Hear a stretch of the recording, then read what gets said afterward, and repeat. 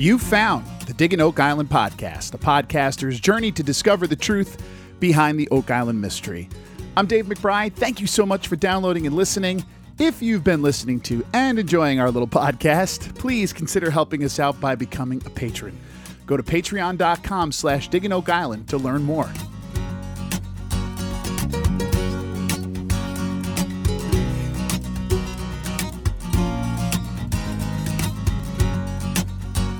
All right, before we get started with this week's season finale, let me just talk about that Patreon page again. If you think this podcast is worth $5 a month, you'd like to see the podcast keep going, you'd like to see it remain ad-free, then consider becoming a patron. Go to patreon.com/Digging Oak Island and sign up. It's $5 a month. Patrons get exclusive access to a live chat during the U.S. broadcast of each new episode of The Curse of Oak Island. I'm there 90% of the time. So every once in a while, Tuesdays can get a little rough for me, but there's always some great content on there and always great to hear you. And I always use it in the next podcast. So drop right in there, folks. And that chat, like I said, it's just fun to go through. So come and join us, please.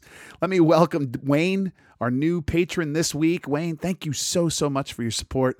Welcome to the Digging Oak Island family. Again, folks, patreon.com/Digging Oak Island. Sign up, support the podcast. It's only $5 a month. You can cancel anytime. If you want to make a donation to the podcast, you don't want to do the monthly thing. I get asked about that every once in a while. The only way I have that is through Venmo, through my page there as a musician. I'm a musician by trade. That's sort of our virtual tip jar. So you could go to @DaveMcBrideMusic and make a donation there. Thank you to everyone who's done that. All right. Before we get into the emails this week, let me just mention that next week we have one of these Matty Blake postseason shows. I'm going to mention this a couple times. But then after that, I want to be able to we're going to do a show about that next week. We'll probably do a live chat too. And then we will do a season ending show where I kind of turn it over to you, the listeners. So, maybe you want to wait until after next week to kind of get an idea of where we're going, but I want your ideas, your thoughts, your opinions, things that you just want to get off your chest about season 10, if that's a thing, the praise you want to give it, however you want to do it. The best way to do that, diggingoakisland@gmail.com, or if you're a patron, just drop me a message through the Patreon page, and I'm going to post up a discussion board there as well for you guys to be able to do that, you patrons. I really want to get your input. I want to hear what you guys thought of this season. I think the finale was different from a lot of other finales, and I kind of want to want to hear what you guys have to say. Anyway, I'm rambling, so let's begin with today's emails. We don't have that many.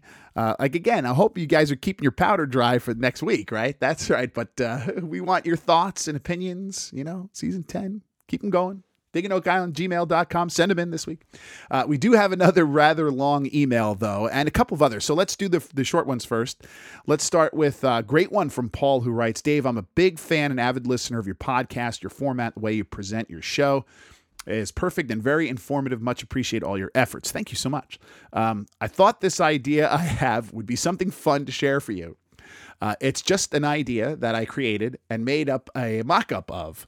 I'd love to send you the actual mock-up if you'd like. The idea is based off of Gary Drayton's well-known sayings, Top Pockets and Bobby Dazzlers. The concept is a bag full of chocolate coins with logos inside an envelope that replicates a top pocket of his shirt.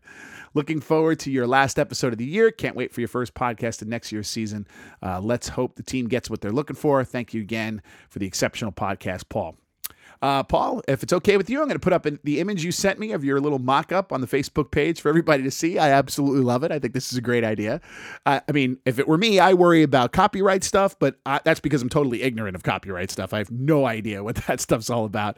So don't ask me. And sure, I'm always up for some chocolate. No doubt about that. I think finding a manufacturer might not be the easiest thing in the world, but have at it, man. Again, it's great stuff. Let me know if I can help anyway. I love supporting you guys. All right, let's go now to our old friend Lionel, our man in Portugal, who sent us a Facebook message with a link to a news story, which I'll post for you so you can take a look at it. He writes, Hi, Dave. Cool new dating technique. We now know for sure there were Vikings in Newfoundland in 1021 AD, precise to the year. Okay, thanks for that stuff, Lino. Great article, too. The new technique, folks, is way, way, way too complicated for me to explain to you here, and I'm not sure I really understand it anyway. Of course, it puts European presence pretty close to Nova Scotia very early on, as he says. I mean, that isn't much of a surprise, really. Many people have been arguing for Viking presence in Nova Scotia for decades. But can this new technique be of help in dating activities on Oak Island? That's kind of where my mind goes to it, right? I hope it can. I mean, we got to get more precise dating. The carbon dating just isn't enough, as we're going to talk about. Anyway, here's that long email I mentioned, and this is from Jeff in Michigan. I'm going to stop during it and make some comments as we go along, but it's a great email. He writes, "Hello, Dave. You have a great podcast, and I have been listening to you for several years now, and out of all the different podcasts I listen to, it is still one of the ones I look forward to the most every week. Keep up the good work." Thank you so much for that. First time sending you an email, and as none of us are experts on what happened on the island, I thought I would share my thoughts first. Sorry for the long email. No worries. We'll get through it. As for the whole gold leaching thing into water idea, I am no expert, and I have not stayed in Holiday Inn Express lately, so take this as just another crackpot idea. As far as gold leaching into water, it is pretty unlikely, and it would take some interesting circumstances for it to happen, which maybe I have an answer for. As you have stated in the past, Nova Scotia has a history of gold mining. And as I was doing a bit of digging, this happened far back in the areas of history, so it seems Nova Scotia is full of gold and mining. My thoughts are these. As a longtime viewer of the show Gold Rush, the way they always get gold is digging down to the point where they hit what is called pay dirt. And this is usually very close or right at bedrock. As they dig down, the gold gets more and more concentrated the farther down you typically go. The reason being is gold is heavy, and over time it sinks towards the bedrock, and once it hits the bedrock, it cannot go any farther, as to why they call it the pay layer. This would seem to explain the fact that as they go deeper, the more concentrated the gold gets. And if you watch the show Gold Rush, the gold isn't everywhere. They dig, and it tends to be higher concentrations in different areas, as is the case around Oak Island. Gold typically, as I understand it, is in pockets, or it follows a channel in the rock. I believe this is why the readings are different. Now, if you watch, they are only looking at traces in the water. My hunch would be if they actually panned some of that dirt close to the bedrock, they would probably see a few flakes in the pan. And if the old tale they talk about is true, that way in the past the drill went down and came up with gold dust on the drill bit, this would make a lot of sense. All right, let me stop here. Jeff, my wife watched Gold Rush for years, and she never bothered to mention any of this. So thank you very, very much. Here's my question. Has anyone tried to pan that dirt?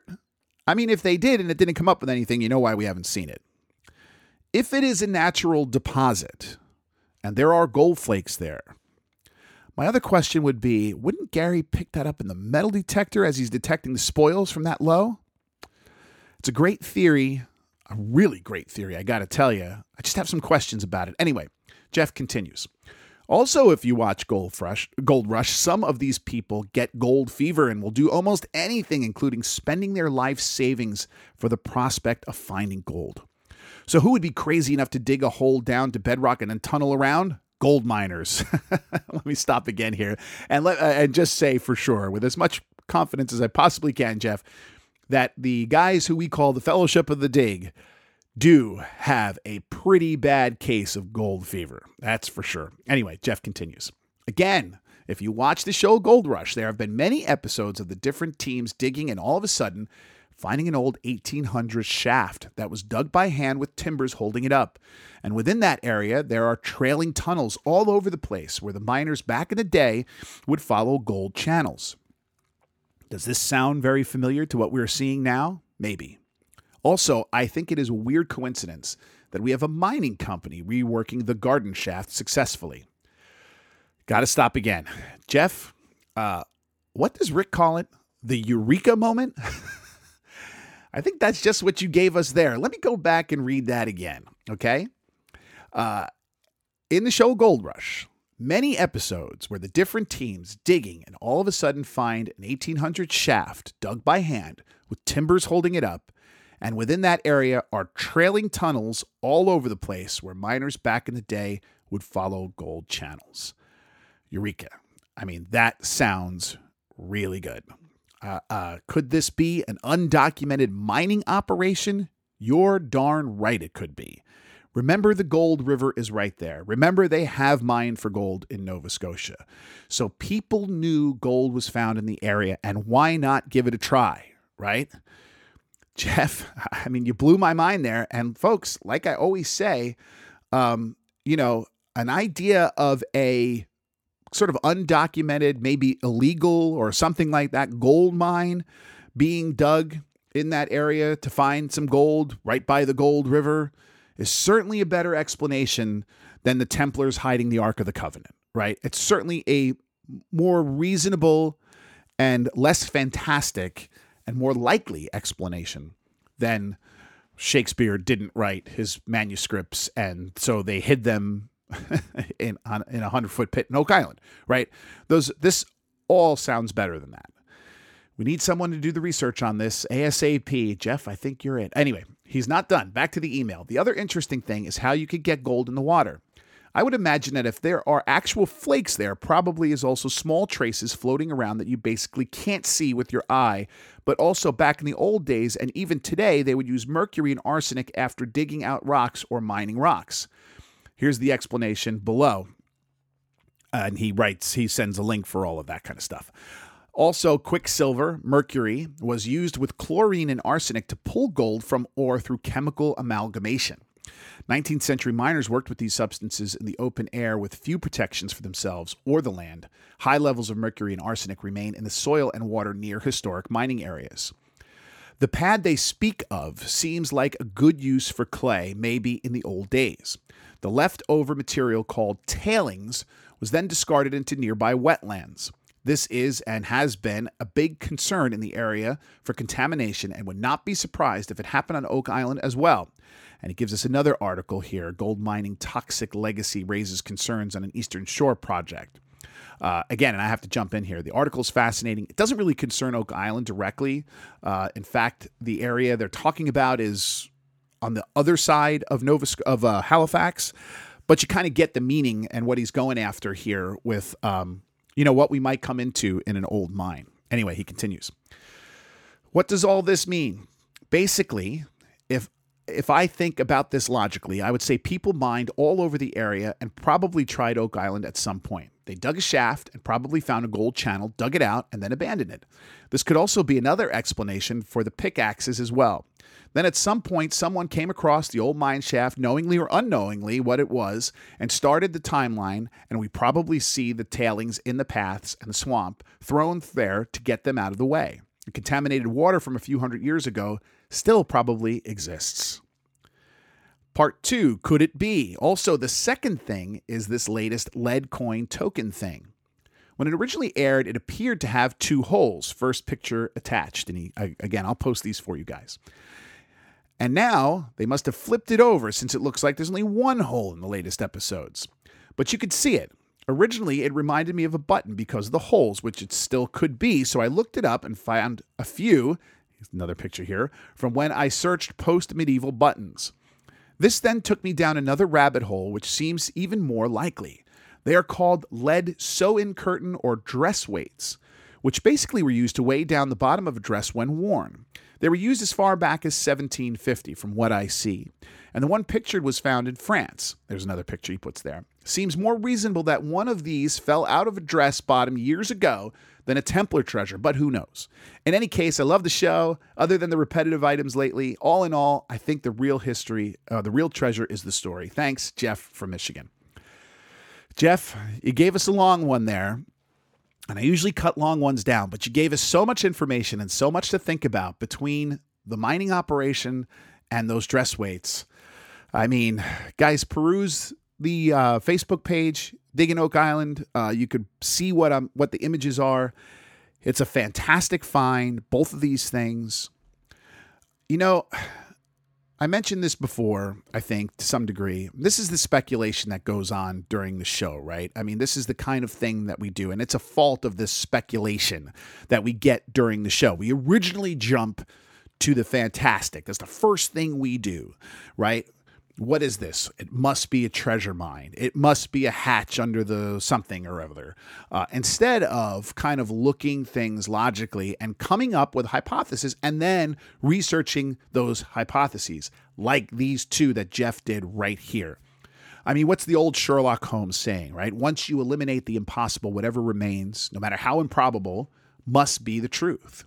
But the problem is, they jump right to the whatever remains and never go about the idea of eliminating the probable or even the impossible, right? We never seem to get to that point where we're looking down the hole of something that seems more a reasonable explanation than the Templars buried the Ark of the Covenant. Not that I think that's impossible, but it certainly isn't probable, and we haven't gotten to that point yet. Am I making any sense with all this? I love what your theory is here. It is by no means impossible. It is by no means improbable either. And Jeff, you really brought it this week. That's all for the emails. We're going to take a short break and come back with the season finale of The Curse of Oak Island.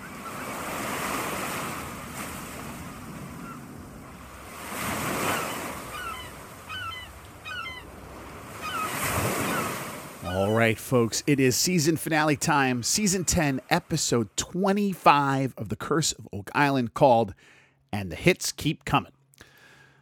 I'm not sure how we're going to lay this review out here because it was mostly recap stuff. So let's kind of wing it. When I get tired, I'll take a break. Sound good? So there are a couple of spots we just sort of touch on a bit, right? So let's do those. We'll start with the swamp. The only thing really new in the swamp this week is some carbon dating on pieces of wood found in the recently discovered stone ramp feature. Craig Tester, who is the carbon dating man of the team, calls into the war room with dating information, which says 1495 to 1656, right around the same era we got from the other areas of the swamp. So what does it mean? Honestly, that's hard for me to really get a grip on.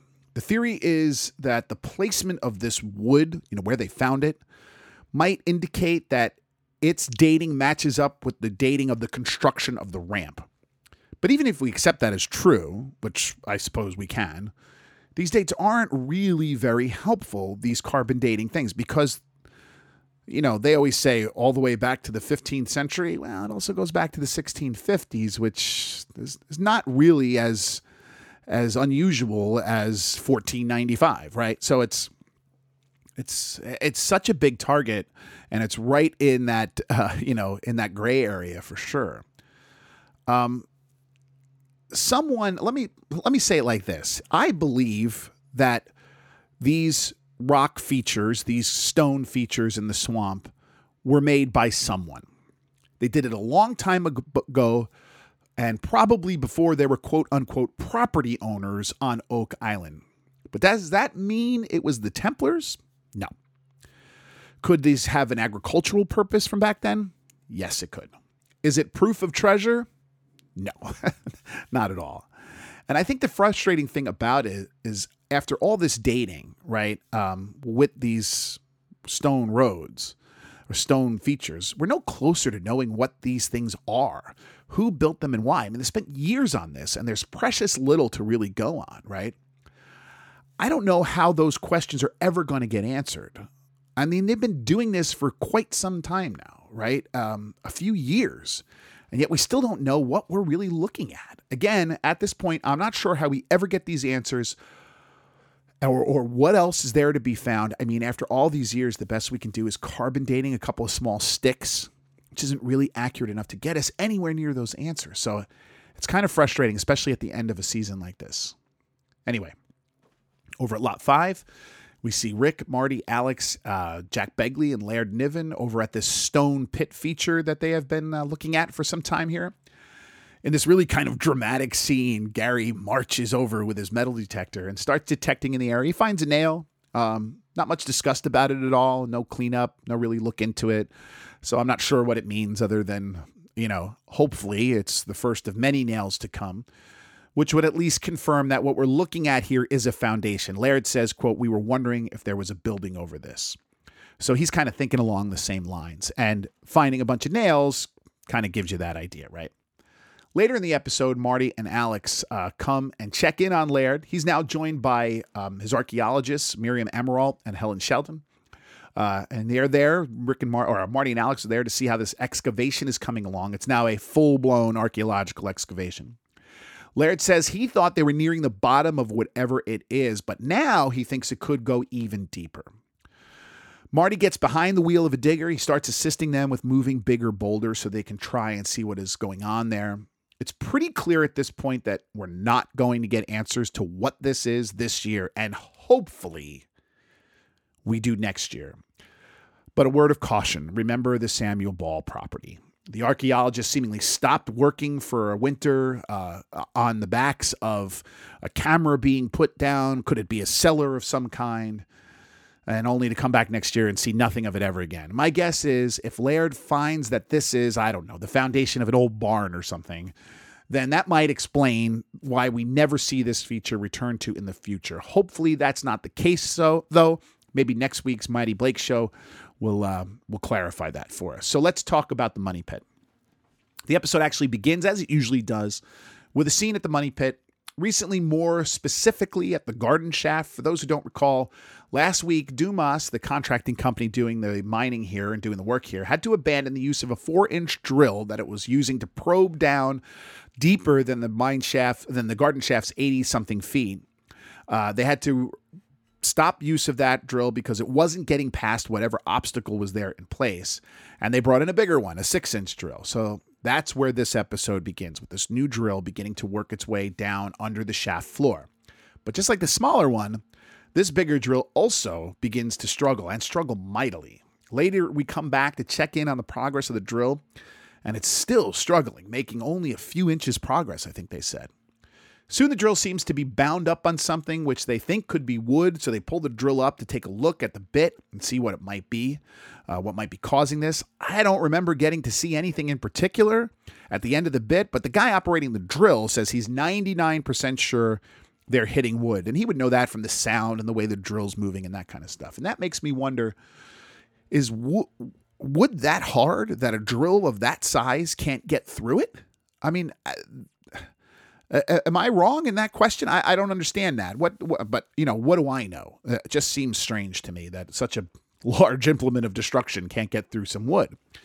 Rick and Marty then decide that it's time for them to go down into the shaft together to see what this is all about. There's a lot of nostalgia here as the brothers descend together underground in Oak Island. What a dream come true this must have been for both of them, really. One of them, I can't remember who, gets the brilliant idea to have their metal detecting expert, Gary Drayton, come down and metal detect the bottom of this shaft, bottom of this pit. So Gary suits up and heads down. I assume he got the same safety training Dumas made everyone else go through. They made a point of this over the last couple of weeks, of mentioning that about Marty going down, but they don't mention it here for Gary. I just assume he's safe and gotten all the briefings and ready to go. Gary gets his detector down into the muddy water and starts to get really excited when it reads a non-ferrous metal hit, meaning something not iron. And Gary points out stuff like gold, silver, copper, stuff like that. Before Gary went down, Ginger on the Patreon commented, quote, "Finally, a metal detector in the mud, bottom of the Money Pit. How will they get it out?" Well, Ginger, they won't. Even though he finds this non-ferrous hit, due to permitting issues and safety concerns, along with the really constant mention of winter coming to Oak Island, which went on throughout the episode, they're not able to look any further into what this non-ferrous hit at the bottom of the Money Pit could be. Let's face it, whether you believe their reasons for not looking or not, it does leave the perfect cliff for a season to hang on.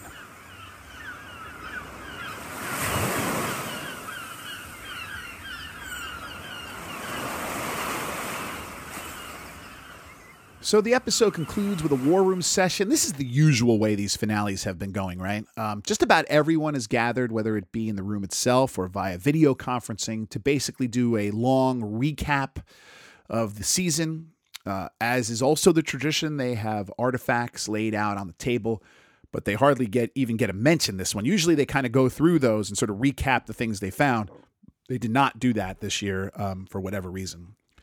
Marty says something here that I think is really interesting and really insightful. He says basically, and I don't have the exact quote here, but what he says is, without the gold tracing found in the water tests, without that idea of gold being found in these water tests in the money pit, he would have been done here.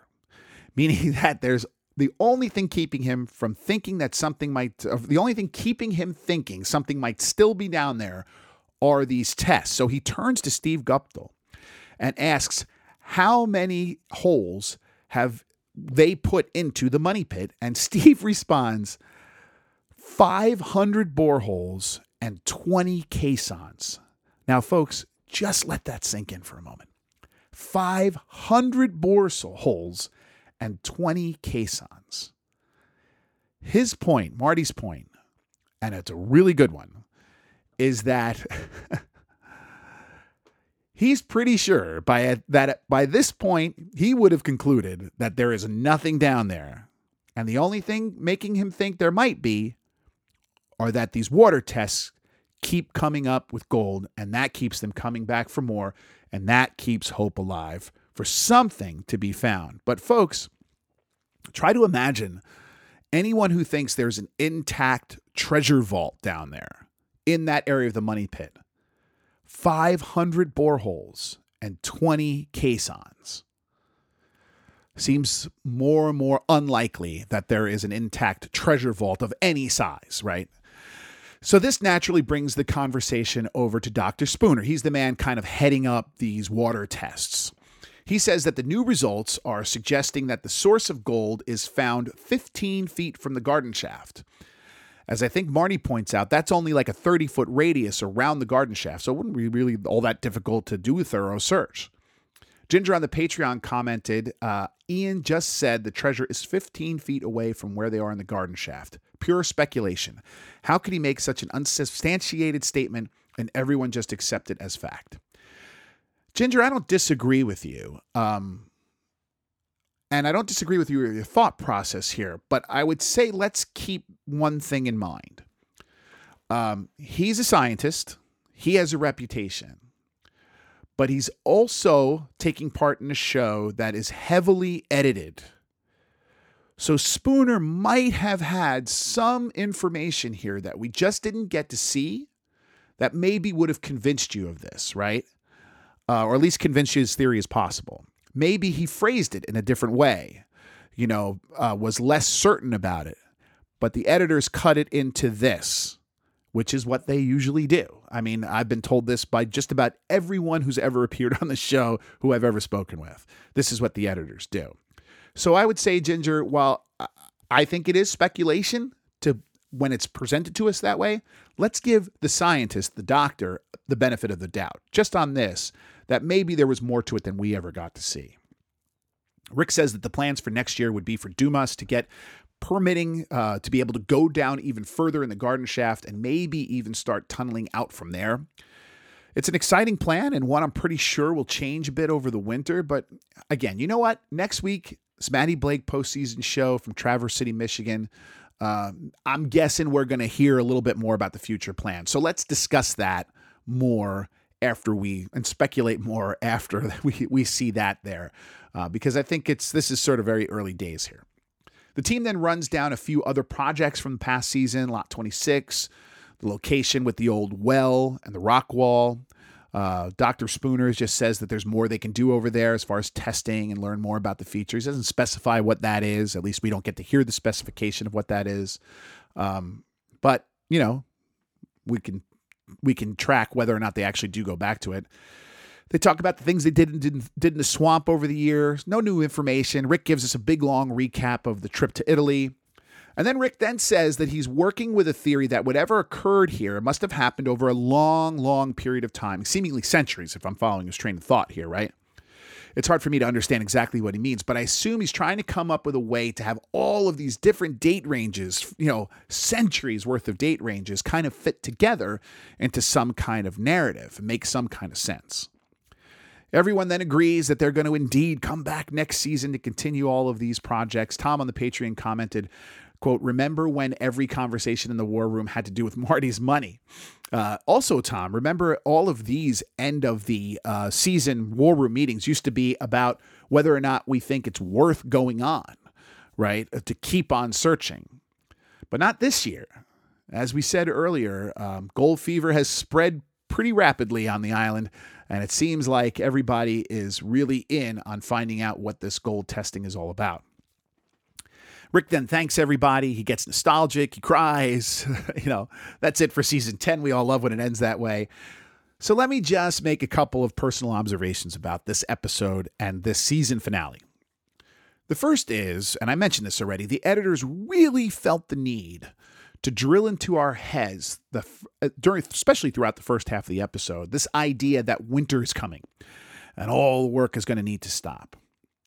They said it in almost every scene, and part of the reason for that was clearly how every project we saw just sort of stopped in midstream. Little or no answers, right? Coming from any of them. I mean, the garden shaft just sort of stopped there. There's so much more to go. They didn't find anything out of that. The same with the swamp, the same with the stone pit, the same with the well, with the rock wall, all that. It just all sort of stopped, right? And it seems to me that to some extent, the editors felt the need to justify how that's going to look. So maybe that's why we get this constant mentioning of winter closing in. Now on the Patreon, Steve asked, quote, do they really run out of time? Hyperbole. Rick's there all year. I believe they keep going. They're just out of TV time, end quote. Yeah, Steve, I think that's the other part of this, right? Now, sure, some digging has to stop, and the swamp probably freezes to make, to some extent, making it really hard to work in there. But work does continue on the island. They do admit that often enough in these Maddie Blake shows. However, the television work does not. And it makes me think maybe they should hand Rick a nice set of GoPros or something like that to document what's going on in the off season. That would make a nice addition, I think, to the start of each episode or the start of each season. But they've decided long ago that they're not going to do that. Instead, they're going to go with this kind of semi-false narrative that winter means everything stops on the island. And Steve on the Patreon would also jump through his podcast software to strangle me if I don't mention the fact that the muon testing done last year was completely and totally ignored and glossed over. Now, remember, this is this cosmic rays testing, the very thing that one of the producers of the show last year said would, quote unquote, solve the mystery. Those were his words. They're not mine. It was going to solve the mystery. This was last year. Then earlier in this season, we were told that even throughout the winter, with this muon testing taking place, again, work going on during the winter, and I think we were told by Craig, that the testing and the processing and all that was going to take a couple of more months. Well, it seems it's taking much longer than that. The question now is, will we ever really hear anything about these muon things ever again? Here's what I'm going to do. Before I conclude that these tests produce nothing and go through my thing about how, if you never hear from it again, you know what that means. Again, let's wait until next week. The Maddie Blake episode could include something like this. It certainly could be mentioned. This would be a good time for them to talk about why we didn't get anything this year. Maybe there was a delay, maybe an equipment problem. Who knows? I really can't imagine it won't be mentioned, so I'm going to hold my judgment on that. It's the kind of place, like I said, where we usually get something on things like this. And finally, I can't emphasize how important I thought this one line from Marty was. That it was, if not for the gold in the water tests, he would be done with this search. I mean, he basically said that all of the work they have done would have, not including the water tests, would have led him to conclude by now that there is nothing in the money pit. 500 boreholes, 20 caissons, no treasure, no vault, no nothing. Who could blame him if he decided to walk away, right? In my mind, and maybe I'm reading too much into it, but this seems to put all the pressure now on this baby blob and this water test. If we don't find gold there next season, are the Laginas really done digging for treasure on Oak Island?